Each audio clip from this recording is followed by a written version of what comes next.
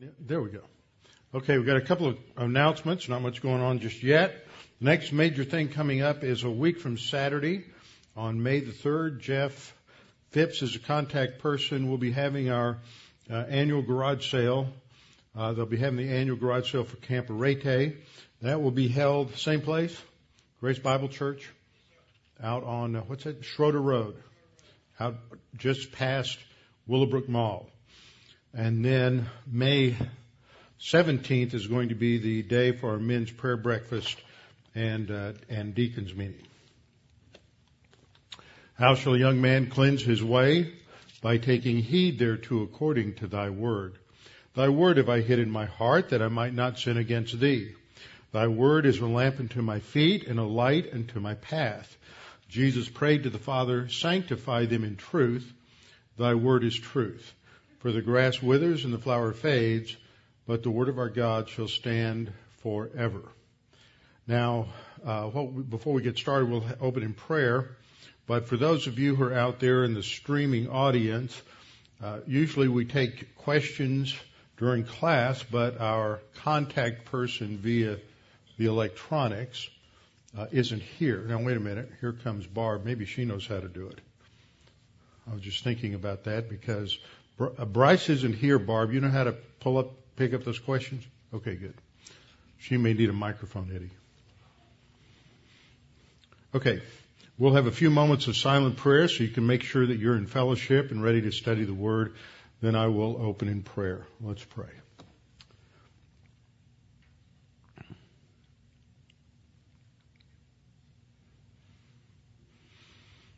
Our Father, it's such a great privilege that we have to come together to see one another and to be focused upon your Word and to be reminded that we're not standing alone. You, of course, are always with us, but it's good to know that there are other believers who we fellowship with who are standing firm for the truth. Now, Father, as we gather together this evening, our focus is upon you, it's upon your Word, and learning about your grace, learning about your purpose in human history, so that we can properly understand what is going on in terms of your plan and purpose, and understanding the basic themes and structures of the Scriptures. Father, we pray that you would open the eyes of our soul, that we might have clear understanding of your Word this evening. We pray in Christ's name. Amen. Okay, we're continuing our study on dispensations. And last time we looked at the distinction between dispensations and ages. And we're going to continue that tonight.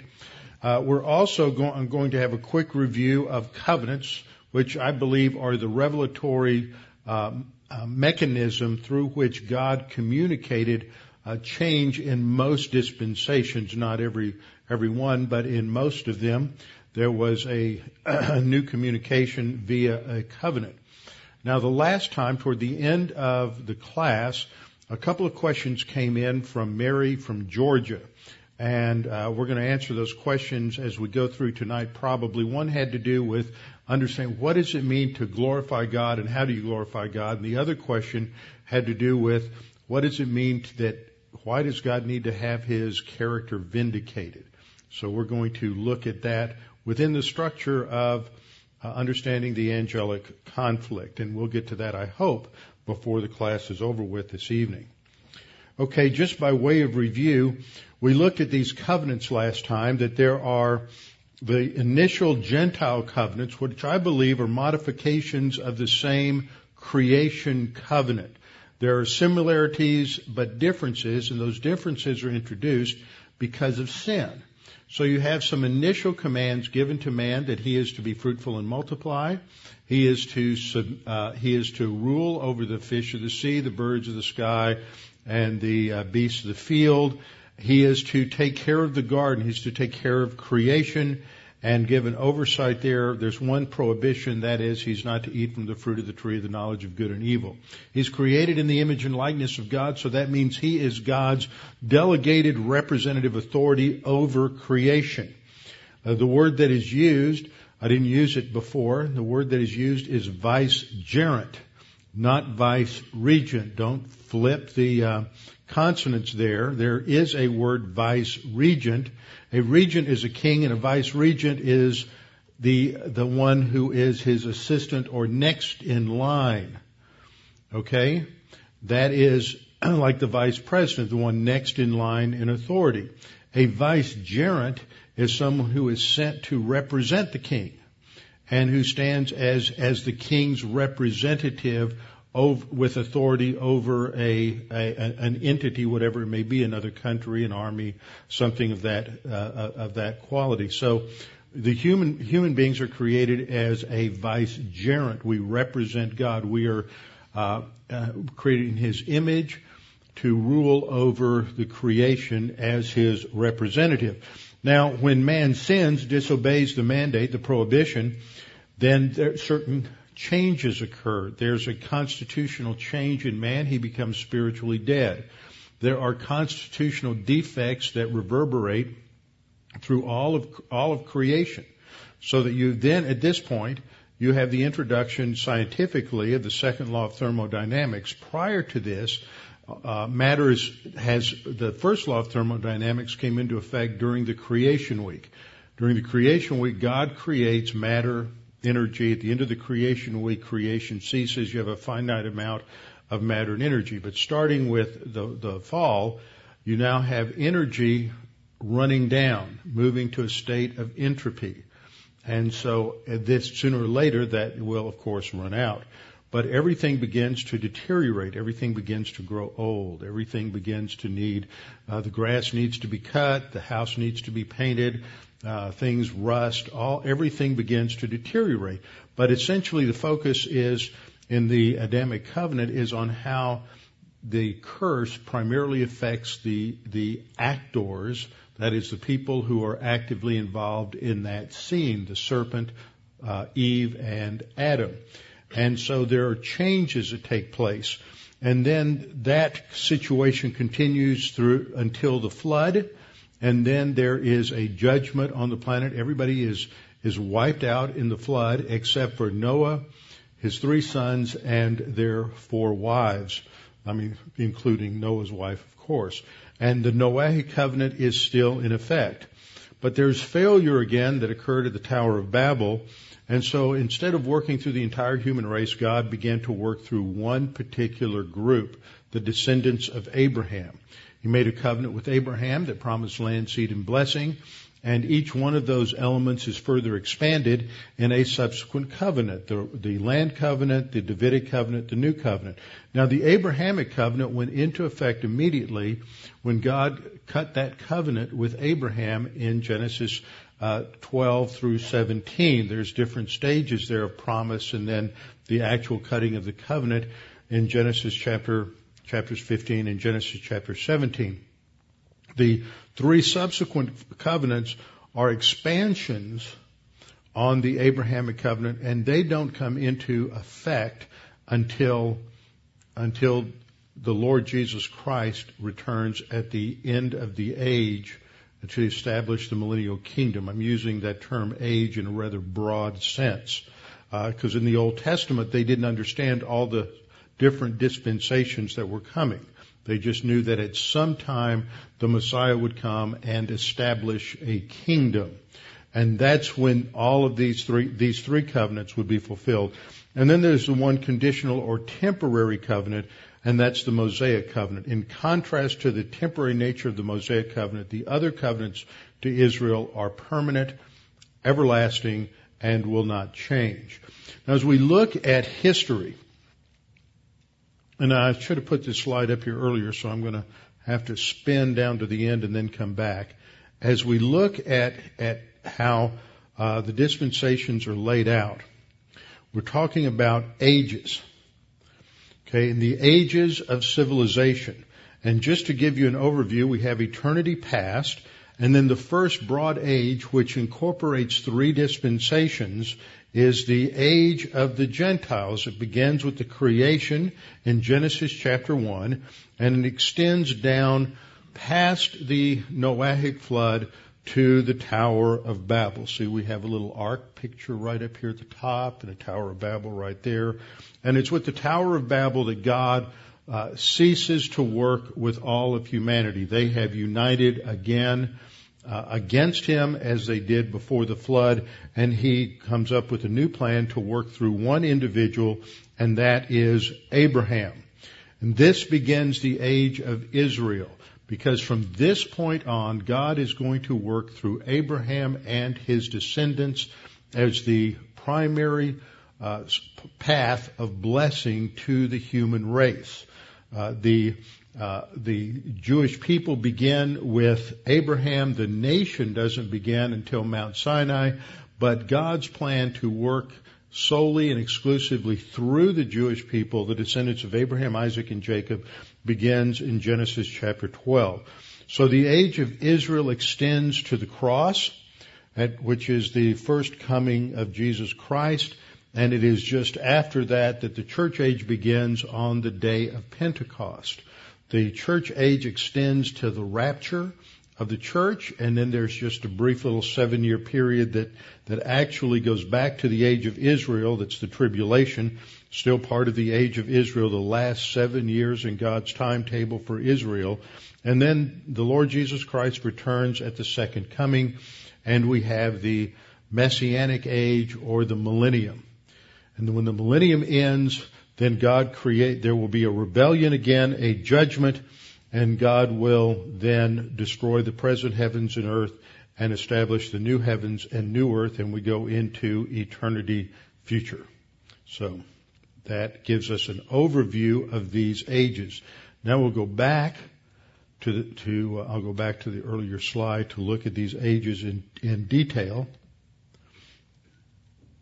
We saw last time that an age is a large era or epoch marked by definite boundaries. The word indicates a fixed time frame, whereas a dispensation going back to the initial Greek word, everybody had a little trouble with this because too often you heard dispensation defined as a period of time, where period of time was a primary characteristic, administration, if mentioned, was a secondary characteristic. Now, you go back to Schofield and others, were not as precise in their definitions as they should be. The reason I keep emphasizing this is the Greek word, or the whole word group, whether it's oikonomia, oikonomos, any of those words, oikonomeo, these words all refer to an administration or a stewardship, and if you can look at 100 Greek dictionaries and you won't find a single one that include anything related to time in the definition of oikonomia. They all talk about the fact that it relates to an administration, a stewardship, a responsibility. When we get, as I said last time, when we emphasize that aspect of it, that brings in as something we can unpack in terms of the responsibilities that distinguish each administration, and these are related to the tests and the failures of each administration. So obviously any administration is bordered by time. You can talk about the administration of Bill Clinton, and what you're emphasizing, and when you do that, what comes to people's mind are the characteristics and the qualities of that administration, not necessarily the time period during which it occurred, but obviously it's marked by a beginning and an end. We looked last time at the age of the Gentiles, which is the first broad age that goes from the creation to the call of Abraham in Genesis 12:1. So it covers the first 11 chapters of Genesis. As such, it covers 3 dispensations. The dispensation of innocence, Genesis 1:28 to 3:8, the dispensation of conscience, Genesis 3:9 to 8:14, and the dispensation of government from Genesis 8:15 to 11:32. So these are the different dispensations in the first age of the Gentiles. Now there are several characteristics we looked at last time. There's one language. Everybody on the earth spoke one language. There were no linguistic distinctions. Everybody could understand each other. You can't imagine the value of that unless you've traveled a lot internationally, or if you tried to communicate the gospel or tried to teach the Bible to people that don't understand your language. I remember years ago when, in the year 2000, when I was invited by Jim Myers to come over to teach at a pastor's conference in Almaty, Kazakhstan. And we got there, and the church building, the room we were in was rectangular. It was probably about half the size of this room, or a little bit less. And at night, they pushed all the desks up against the wall, and the students would throw their pallets down on the ground in there and a couple of other rooms, and they slept there. Then the next morning, they'd roll up their little pallet, put the little desks that they had back in place, and then we'd be ready and we'd sit there all day. The temperature in that room wasn't bad, considering it was about 115 outside. The two air conditioners, window units you had to talk over, pretty much kept the temperature down to about a comfortable 98 degrees. And then on top of that, you had a communication problem. On one side of the room, you had Kazakh speakers. The other side of the room, you had Russian speakers. The Kazakh speakers had a Kazakh Bible which didn't have anything translated from the Old Testament. Half my stuff had to do with the Old Testament. I was dealing with spiritual warfare. How can you teach somebody about the fall of Satan in Isaiah and Ezekiel when they've never even read the Old Testament? And so, and then not only that, but the Kazakh translation they had was translated by a Baptist from the New International Version, not from the Greek. So you really weren't sure what was going on. So I would speak, and I had a Kazakh translator who was excellent. I mean, she was the wife of the pastor, and she was excellent. She fluently spoke 6 or 7 languages. Then I had a Russian translator who wasn't that good because words like justification and propitiation stumped him. He had been translating for American Christian pastors for at least 10 years. But those words stumped him. That ought to tell you a lot about what gets taught over there. Not much. And sadly, nobody uses that kind of technical vocabulary because he was stumped. So Jim had to fly his regular translator, Margaret, in from Kiev so that she could handle the Russian translation. One day, Jana, who was the Kazakh translator, had to go down to the visa office to take care of some problems with one of the students. So there was a student there wasn't a single student who could translate English to Kazakh, but there was one who could translate Russian to Kazakh. So I would teach, and it would be translated by the somewhat barely competent translator from English to Russian, and then the other guy would translate it from Russian to Kazakh. I have no idea if they heard anything close to what I was saying. That's the Tower of Babel. So that judgment came, and after that, God called out Abraham. So initially there was one language, there was one race. They still didn't get along. There was you couldn't cry racism because there weren't any distinctions. They had no canon of Scripture that we know of. There may have been something because all those terms that we see, the repeated phrase that we see, these are the records of Adam, these are the records of the creation, these are the records of Adam, these are the records of Noah, these are the records of Abraham, indicate that they were probably writing something down, but I don't know if there was any kind of transmission. There's no indication of that. Salvation was still by faith in Jesus Christ, but it was in the future promised seed of the woman. They didn't know the name Jesus Christ. They knew there was a promised redemption through the seed of the woman. There's no distinct administrative entity during that time. The divine institutions are developed, which we'll cover when we get there, and they are attacked by Satan. From the very beginning, marriage wasn't just attacked recently, it's been attacked all along. That pretty much covers the first age, the age of the Gentiles. Then we have the age of the Jews. Now the scripture here is Genesis 12 through Malachi. The majority of the Old Testament covers the age of the Jews, except for prophetic passages that focus on the way things will be during the millennium. Passages such as Isaiah 11, 35, 64, 65, etc. Matthew, Mark, Luke, and John are included in this because they cover the period of the life of Christ. and that was all during the age of Israel. Revelation 6, actually that should be, Revelation 4 and 5 are in heaven. Revelation 6 through 19 are also part of Daniel. That describes Daniel's 70th week, so that would be part of the last 7-year period of the age of Israel.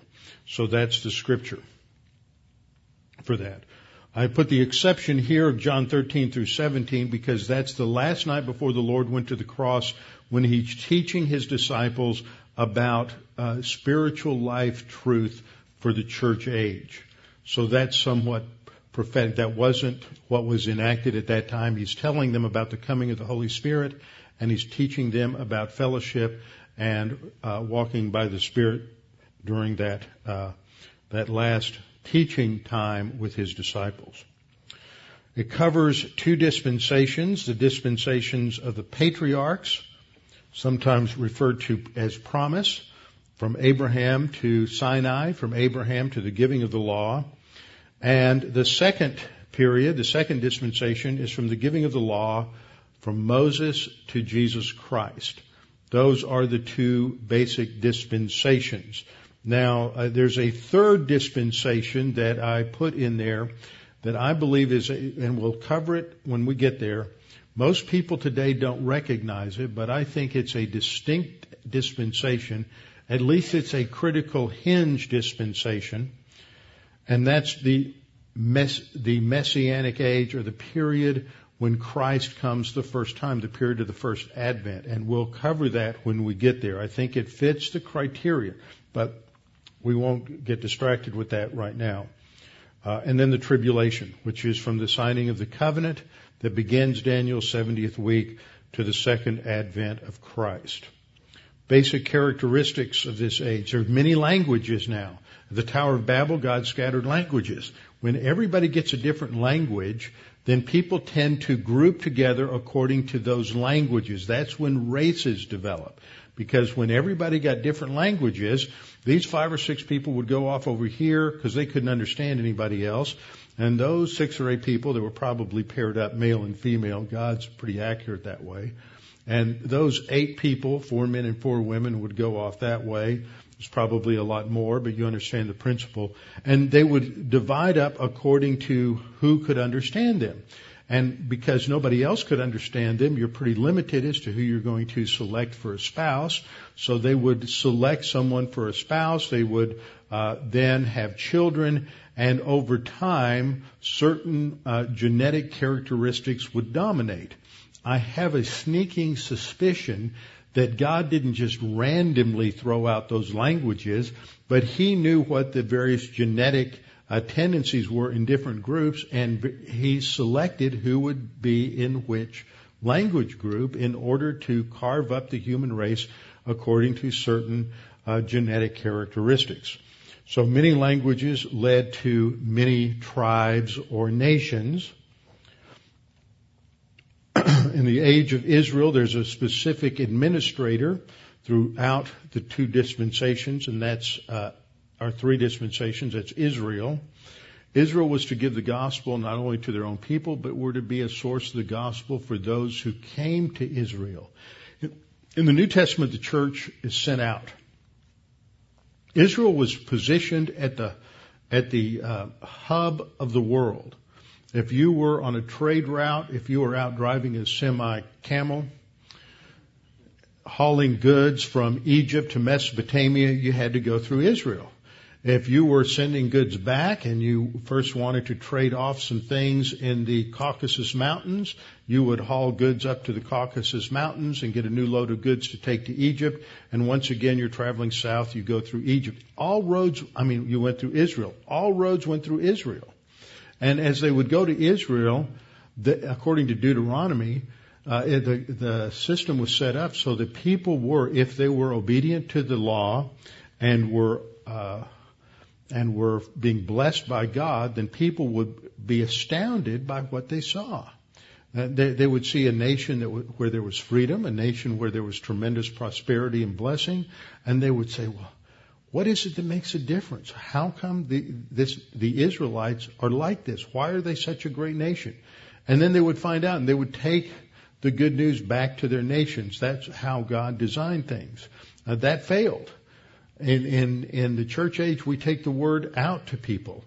And that is ultimately going to fail because people will reject it. And as we go through this study, what we're going to see is that in every dispensation and every age, God sets up, I think, every possible set of circumstances whereby people can succeed or fail, and they're always going to fail because He's demonstrating something. He's demonstrating that unless human beings are completely dependent upon Him, nothing works. Nothing else works. Whether it's just a little bit or a lot, they have to be totally, whether God's provision for them is a little or a lot, they have to be completely dependent upon Him. Otherwise, nothing works. Salvation wasn't on the basis of keeping the law, but it was through faith in Christ, just as today, looking to the promise of the seed, the Redeemer, the seed of the woman, who would redeem them for their sins. Revelation from God. How did you know the truth? Revelation came through Israel. They were the custodians of divine revelation. They were, not only did they receive it through the prophets, but they were to record it and to preserve it for the ages. And so this lasts from Abraham all the way to the second advent, with the exception of the church age. The church age is sometimes called by dispensationalists the great parenthesis, because it was not foreseen or prophesied about from the Old Testament. That's because they didn't want to give Israel a clue as to what might happen in the future. If Israel had known that God was going to have another plan for another people in the Old Testament, then they would have known that, well, maybe it would have been a hint that maybe they weren't going to receive the Messiah.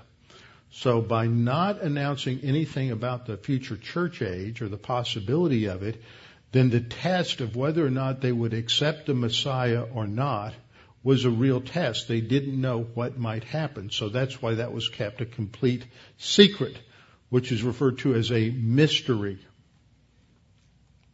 Then we come to the church age, the age of the church. In terms of the Gospels, the primary teaching about the spiritual life of the church age comes in John 13 through 17. Those passages where Jesus is teaching His disciples the night before He goes to the cross. The church age actually begins with the day of Pentecost, and it extends till the rapture of the church. And so that's how we come to understand when and how long that the church age lasts. The New Testament epistles, except for certain portions that deal with the tribulation, and Revelation 1 through, and also that should be instead of a semicolon there, that should be a closed parenthesis. And Revelation 1 through 3 covers the church age. The only part of the New Testament that doesn't address it are prophetic portions that deal with the tribulation. But the New Testament epistles, from Romans to Jude, are addressed to the church age believers. And we're given a sufficient revelation there. We're given everything we need to know about living the spiritual life of the church age. And so if there's something that's not there, it speaks volumes, because God didn't think it was important. But that's the primary focus of study for the spiritual life of the church age, are those epistles. Now, that doesn't mean we shouldn't study the rest of the Scripture, because the rest of the Scripture provides background and provides a tremendous amount of information that we need in order to understand what's in the epistles. I'm known of some dispensationalists who only teach Paul's epistles. That almost smacks of hyper-dispensationalism. I've known of some dispensationalists who will only teach Paul's later epistles. That really is more like hyper-dispensationalism. But we are to teach the whole counsel of God, the Scripture teaches. Everything from Genesis through Revelation. Not all of it is as directly applicable to us. Some of it is indirectly applicable, but all of it is significant. For example, when we study the Mosaic Law, we study especially the passages in the Old Testament that deal with government. It tells us a lot about God's standards for government. It gives us a pattern of government, of one government that God set up on the earth. That is the government, the theocracy of Israel. That doesn't mean other countries should just copy that, but it gives us a framework, a guideline, a pattern for how government should function and how government should operate. So there's application and implications from the rest of Scripture that applies to the church or can be applied to the church rather than being directly addressed to the church. There are two subdivisions in the church age. The first is the pre-canon period, when they didn't have a completed New Testament, when it was still being written and still being put together. And in fact, during this time, revelation regarding the nature of the church was still being given. When the Apostle Paul wrote his first epistle, which was Galatians, he didn't have as firm a grasp on some aspects of the church and the church age as he did later when he wrote Ephesians, Colossians, Philippians. And those three key prison epistles really focus on a lot of key aspects related to the Christian life of the church age. So there's a progress of revelation even within the narrow confines of the 2.5 decades or so in which the New Testament was written. I believe the earliest book was probably either Matthew or James, around 45, 46, or 47. Then the Pauline the Johannine epistles, the Gospel of John, the whole body of Johannine writings were probably written last between 85 and 95. So you're roughly talking about a 50-year period there when the New Testament is being written. But there's even a progress of revelation during that particular time. So you have the pre-canon period from Pentecost in Acts 2 until the completion of the canon in AD 96. And then the second period is the post-canon period, which builds on what is revealed in the canonical books of the New Testament from 96 AD until the rapture, when God's revelation has ceased. And the issue there, some people say, well, why doesn't God speak like He did before? Because He's already spoken. He's already given us the information. Now the test is, are we going to go back to the Word? Are we going to study the Word? Are we going to learn what He has revealed and apply it to our lives? So that covers the third age, which is the age of the church. Now there are some distinguishing characteristics, and these relate to the unique assets that God has given church age believers. First of all, we have union with Christ through the baptism of God the Holy Spirit. Nobody in history has had that kind of union with deity, but believers in the church age have. We are united with Christ in His death, burial, and resurrection. We're also indwelt. Every believer is indwelt by God the Holy Spirit. By Jesus Christ. We're indwelt by God the Holy Spirit, who creates a sanctified temple. Temple is a place where deity dwells. So God the Holy Spirit makes our body a temple, sets it apart for the indwelling of Jesus Christ and God the Father. So we have the universal indwelling of Jesus Christ, the universal indwelling of the Holy Spirit. We have the universal ministry of the believer. Our ambassadorship, we represent the throne of God to this earth. Our citizenship is ultimately in heaven. The problem that a lot of folks have is they confuse their earthly citizenship with their heavenly citizenship. We're talking about this in Romans 13. Now, because we actually have a dual citizenship. It's not one or the other. There's a heavenly citizenship which overrides the earthly one, but it doesn't replace it. So we still have everyday responsibilities of our earthly citizenship in terms of whatever nation in which we live and being a good citizen of that nation. But it is overridden by the fact that we have a higher authority to which we are obedient, and we have a higher calling, which is to represent God to the human race. We have a priesthood. This is how we represent ourselves to God. Every believer is a priest, and we're able to have direct access to God by virtue of our high priest, the Lord Jesus Christ, who died on the cross for our sins. Nobody ever had that before in human history.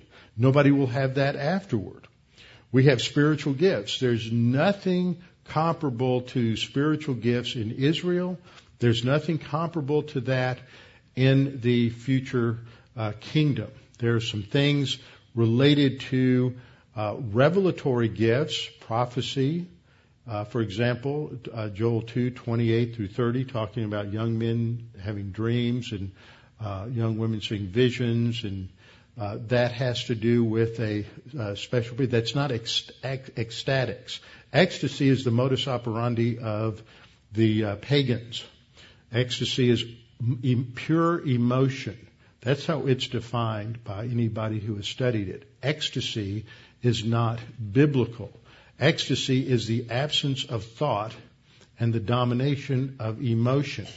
This was what the priests of Baal did. This is what the priestesses of the Asherah did when they're dancing around the sacrifice there with Elijah, and they're weeping and wailing and they're screaming and they're gashing themselves to try to get the God's attention. That's ecstatics.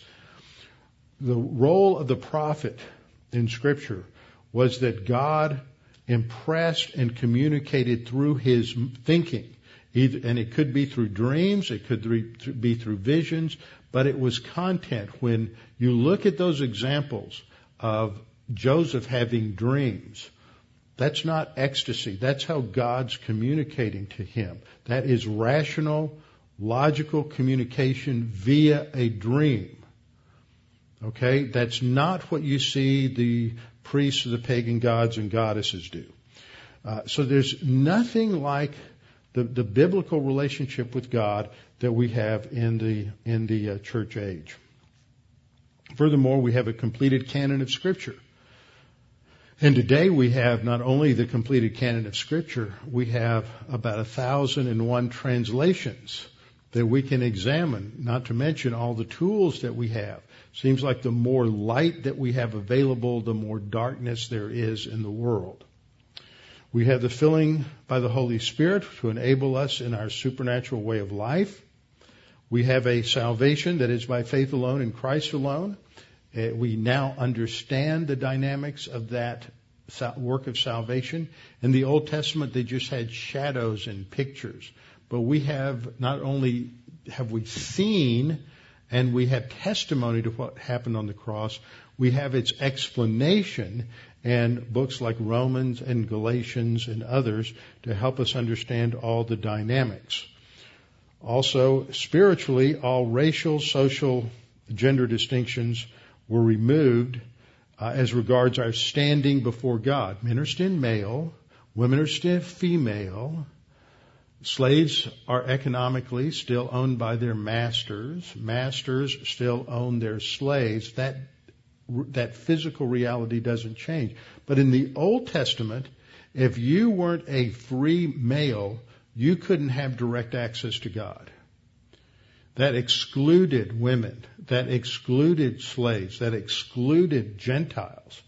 That's why you had the court of the Gentiles and the court of the women in the temple. But once Christ died and the veil was torn from top to bottom, access to God was equal for all without regard to social status, without regard to gender, without regard to ethnicity. It was equal for all, immediate access to God.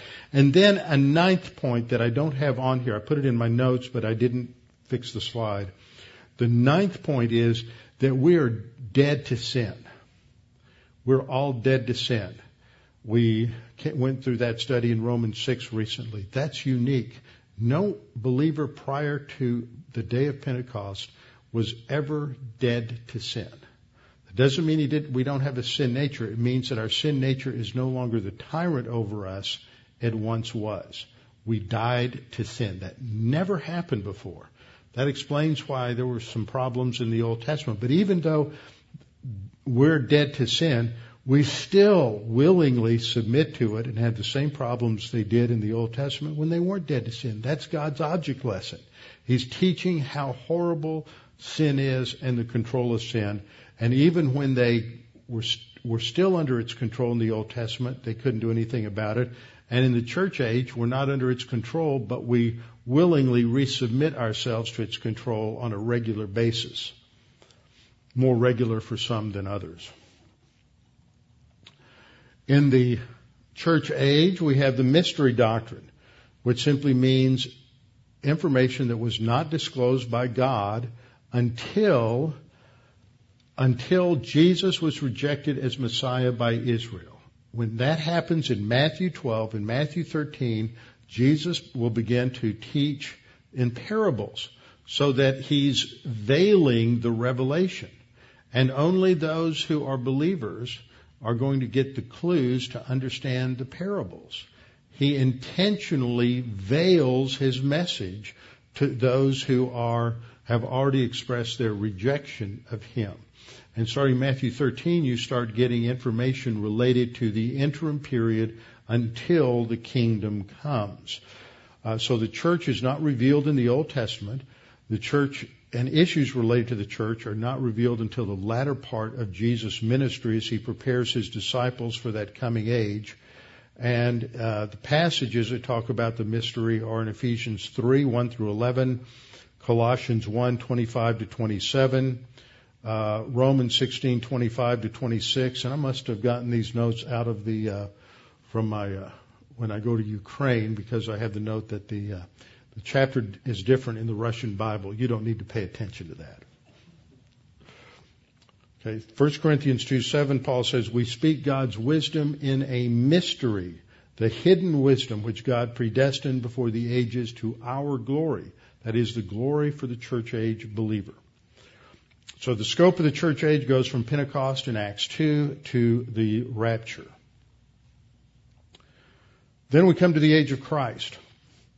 That millennium period, that millennium covers 1,000 years, during which time Jesus Christ personally rules the earth from the throne of David in Jerusalem.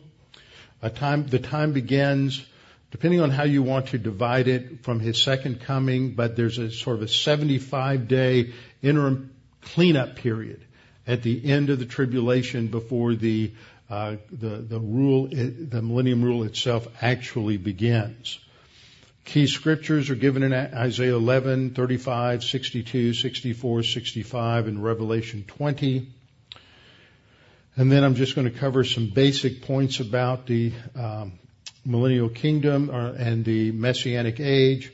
The second advent of Christ kicks things off. Jesus returns to the earth, Revelation 19, 7 through 8, and 14 to 15.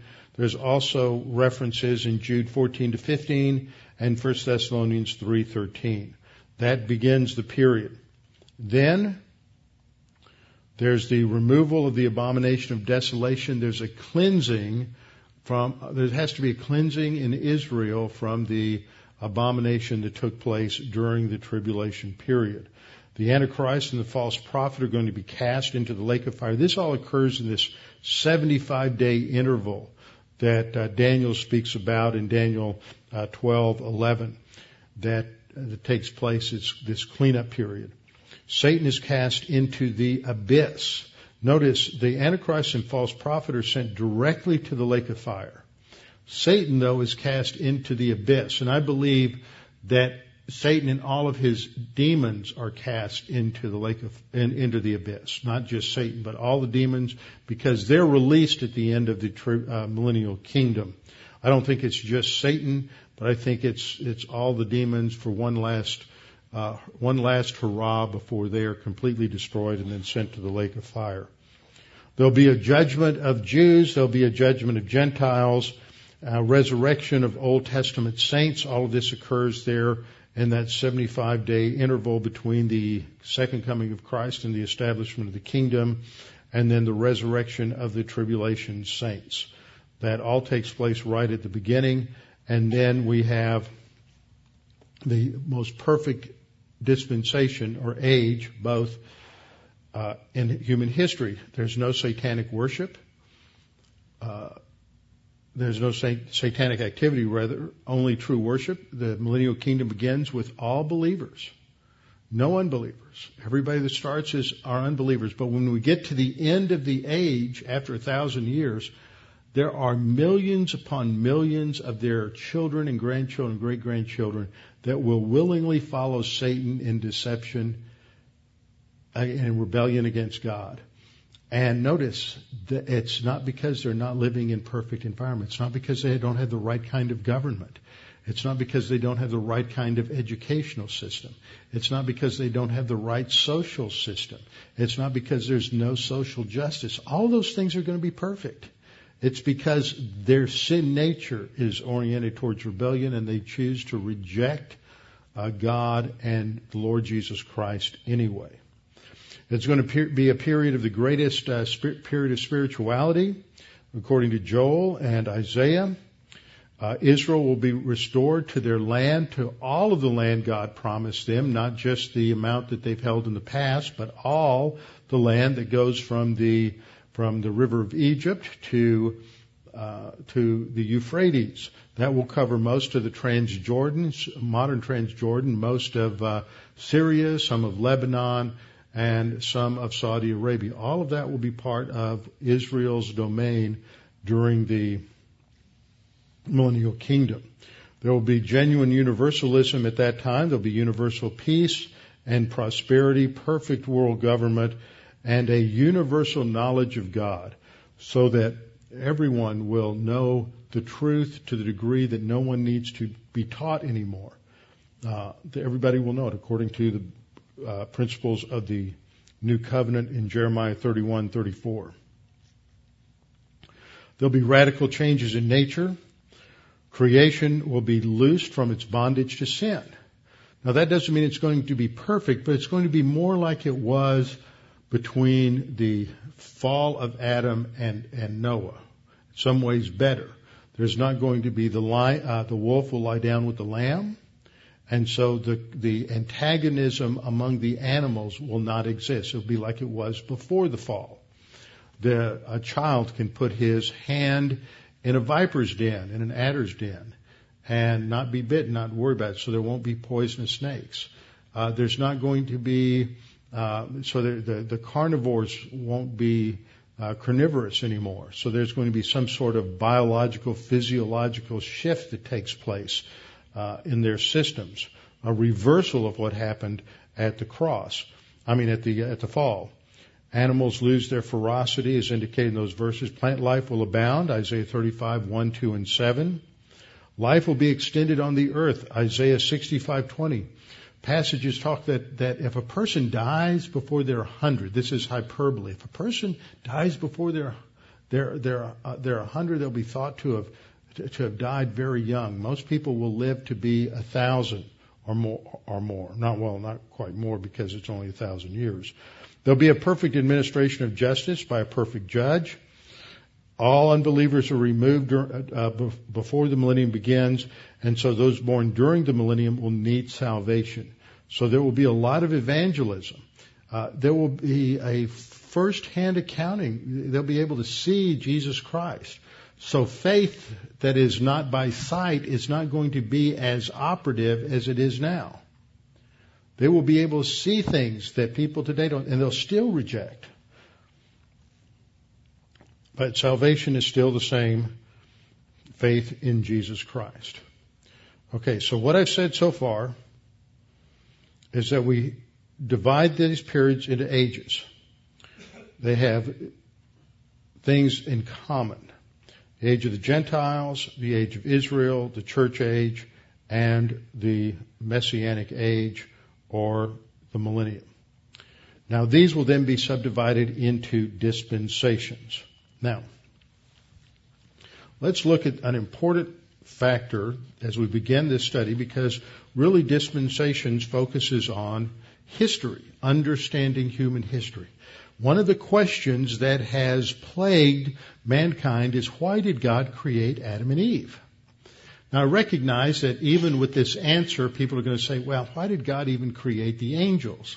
Well, ultimately, we don't know the answer to why God created anything other than the theological conclusion that it appears that God desired to have creatures who would worship Him, honor Him freely of their own volition without being forced, and that there were ways in which He would be able to bless them out of His own desire, not because He needed to, but because He wanted to. And that's a difference that we see, for example, with Islam, where you have an eternal singular deity who needs, if He is love, as Islam asserts, although it's not there, love is not ever used to ascribe an attribute of Allah. Allah is not a loving God. If Allah were loving, then Islam would have a real problem, because there's no one for Allah to love in eternity past. So if Allah is loving, then He would be dependent upon His creatures so that He would have an object for His love. So He can't be loving, because if He were loving, He wouldn't be God. If He's not loving, He can't be God either. So you're left with the conundrum that Allah, by the definition of His attributes, really can't be a self-sufficient God. And if a God is not self-sufficient, well, He's not much of a God. He's dependent. He becomes a slave, as it were, to His creatures, or He is just a tyrant, and there's nothing good or kind or loving about Him. God, as we understand Him in the Bible, is a triune God. So throughout eternity past, He always had an object for His love. God loved the Son, and God loved the Holy Spirit. The Holy Spirit was loved by the Father and was loved by the Son, and in turn loved the Son and loved the Father. So there is an eternal society in the Godhead based upon the eternal love of the attribute of God, so that God is self-sufficient. But He desired to create creatures who would have free will to freely choose to obey Him, so that He could share, bless, enjoy that fellowship with His creatures freely. The first creatures He created were the angels. The original creation is mentioned, I believe, in Genesis 1:1. Genesis 1:1 states, "In the beginning God created the heavens and the earth." Now, at the recent Chafer conference, Elliot Johnson was our evening speaker. Elliot takes a slightly different view, a view that is held by some scholars, and that is the difference between his view and my view can be explained with this illustration. Let's say you're looking at a book on the life of somebody, and the book, you get this photo album, and the cover says the life of, let's just be simplistic here, the life of John and Mary. And that's on the front cover. You open it up, and the first picture is their wedding picture. Now, you don't know anything about when they were born, where they were born, who their parents were, if they have any siblings, where they're getting married. You just see the title page, and then when you open it, the first picture, something's already happened. You know they've already courted, they've met each other, they've courted, they've decided to spend their life together, because now you're met with the visual evidence of their marriage. That's the way that Eliot, that's his view of Genesis 1. Genesis 1:1 is like the title page. When you get to Genesis 1:2, you've opened the album, you have a picture, and the earth is without form and void, and darkness covers the face of the earth. That's the first picture you see. So you realize something has happened already, and in his view, as in my view, what has happened is something that is dramatic, something that is related to a judgment. So on that we can agree. I disagree with that view because it doesn't tell us anything about original creation. And I believe it's important. I believe in his view, Genesis 1:1 is often parallel to Genesis 2:4. Genesis 2:4 is a concluding statement. Genesis 1:1 is just an introductory statement. I disagree with that. I believe Genesis 1:1 tells us in the beginning God created the heavens. Now that's the heavens. The heavens are a finite entity. They're not infinite. Often we're told in modern science the heavens are infinite. They're without end. Only God is infinite. You can't have two infinites. Study philosophy. That's a mutually exclusive concept. There's only one infinite, and that is God. God created the heavens. That means they are finite. There is an end to the heavens. He created the heavens, and He created the earth. Doesn't say anything about stars. We read stars, we think heavens, that means stars. No, stars are hanging in the heavens. The heavens are just a spatial entity. There's nothing there. It's just bounded by space. It's like when I was in the 7th grade, I did a science project where I took a box that a refrigerator had come in, closed it all up with duct tape, or first of all, I painted the inside all black, closed it all up with duct tape, cut an opening at one end so you could see in, and in the back corner, I put a yellow styrofoam quarter of a ball that I had painted, big one to indicate the sun, and then I put all of the planets. And I painted little stars on the background. Now, when God created the heavens, it's like when I took that box and painted it all black. There weren't any planets yet, and there weren't any stars. There was just the space, just the heavens. And then God created the earth. And we don't know anything more about it than that. There's the heavens, there's a spatial entity, and there's one entity in there, and that's the earth. The sun's not created till later on. The stars are not created until later on. The moon's not created till later on. The words that are used there doesn't mean God made them appear. That's really bad Greek. The word there is asa. He made them. He created them at that point. So at this point, you only have two things. And based on Ezekiel 28, this is Eden, the garden of God. It's a different type of planet than what we have today. This is the original earth of Genesis 1:1 and also of Ezekiel 28:14 and following. And then we have the fall of Lucifer. He was probably had his location there in the garden of God, because Ezekiel 28 says he was in the Eden, the garden of God. The terminology and the description is very different from the description of Genesis 2.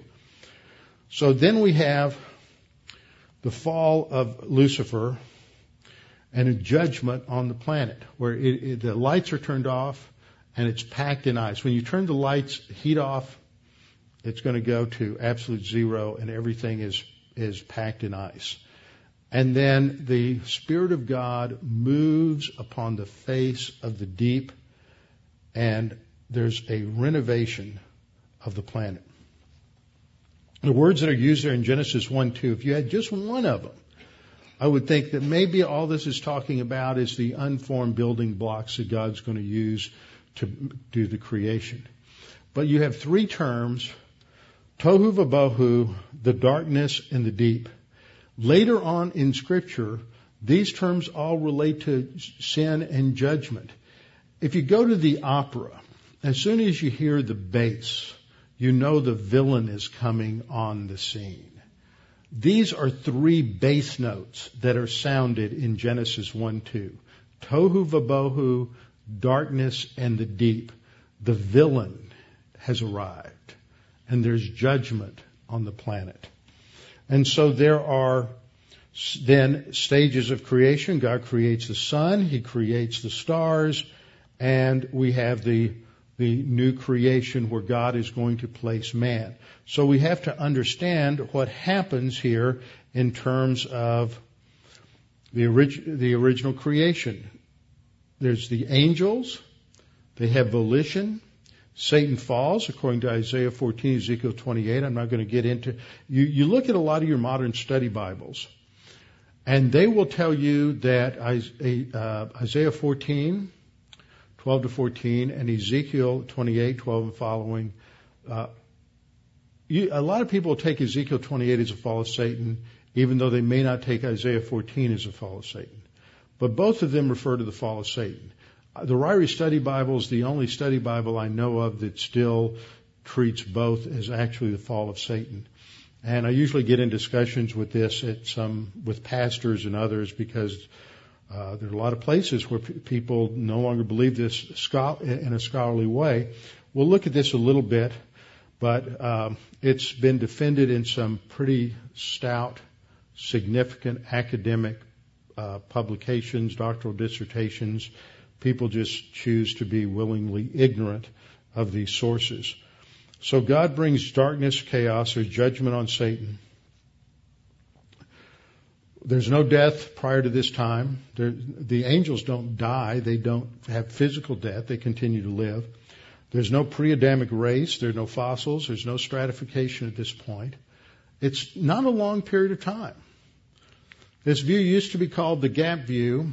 I call it the old view was the old earth gap view. And if you look at older dispensational books, almost all of them start talking with the fall of Satan, because they understand that God's plan of human history is directly related to what happens with the fall of Satan.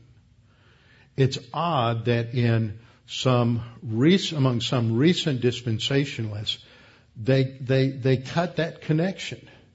But I don't think you can cut that connection. I think that human history is going to be related to understanding what happens with Satan's fall.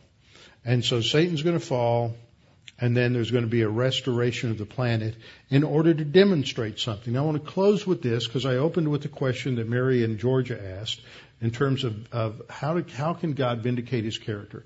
The concept of vindication is to prove in a court of law that you're not guilty, to demonstrate or validate what you have done.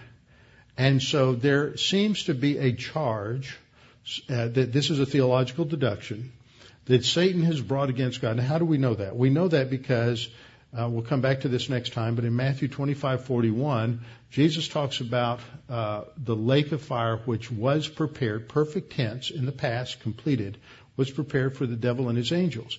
That means it's already been prepared. Why isn't Satan there? Why aren't the demons there now? If it's prepared for them, why aren't they there now?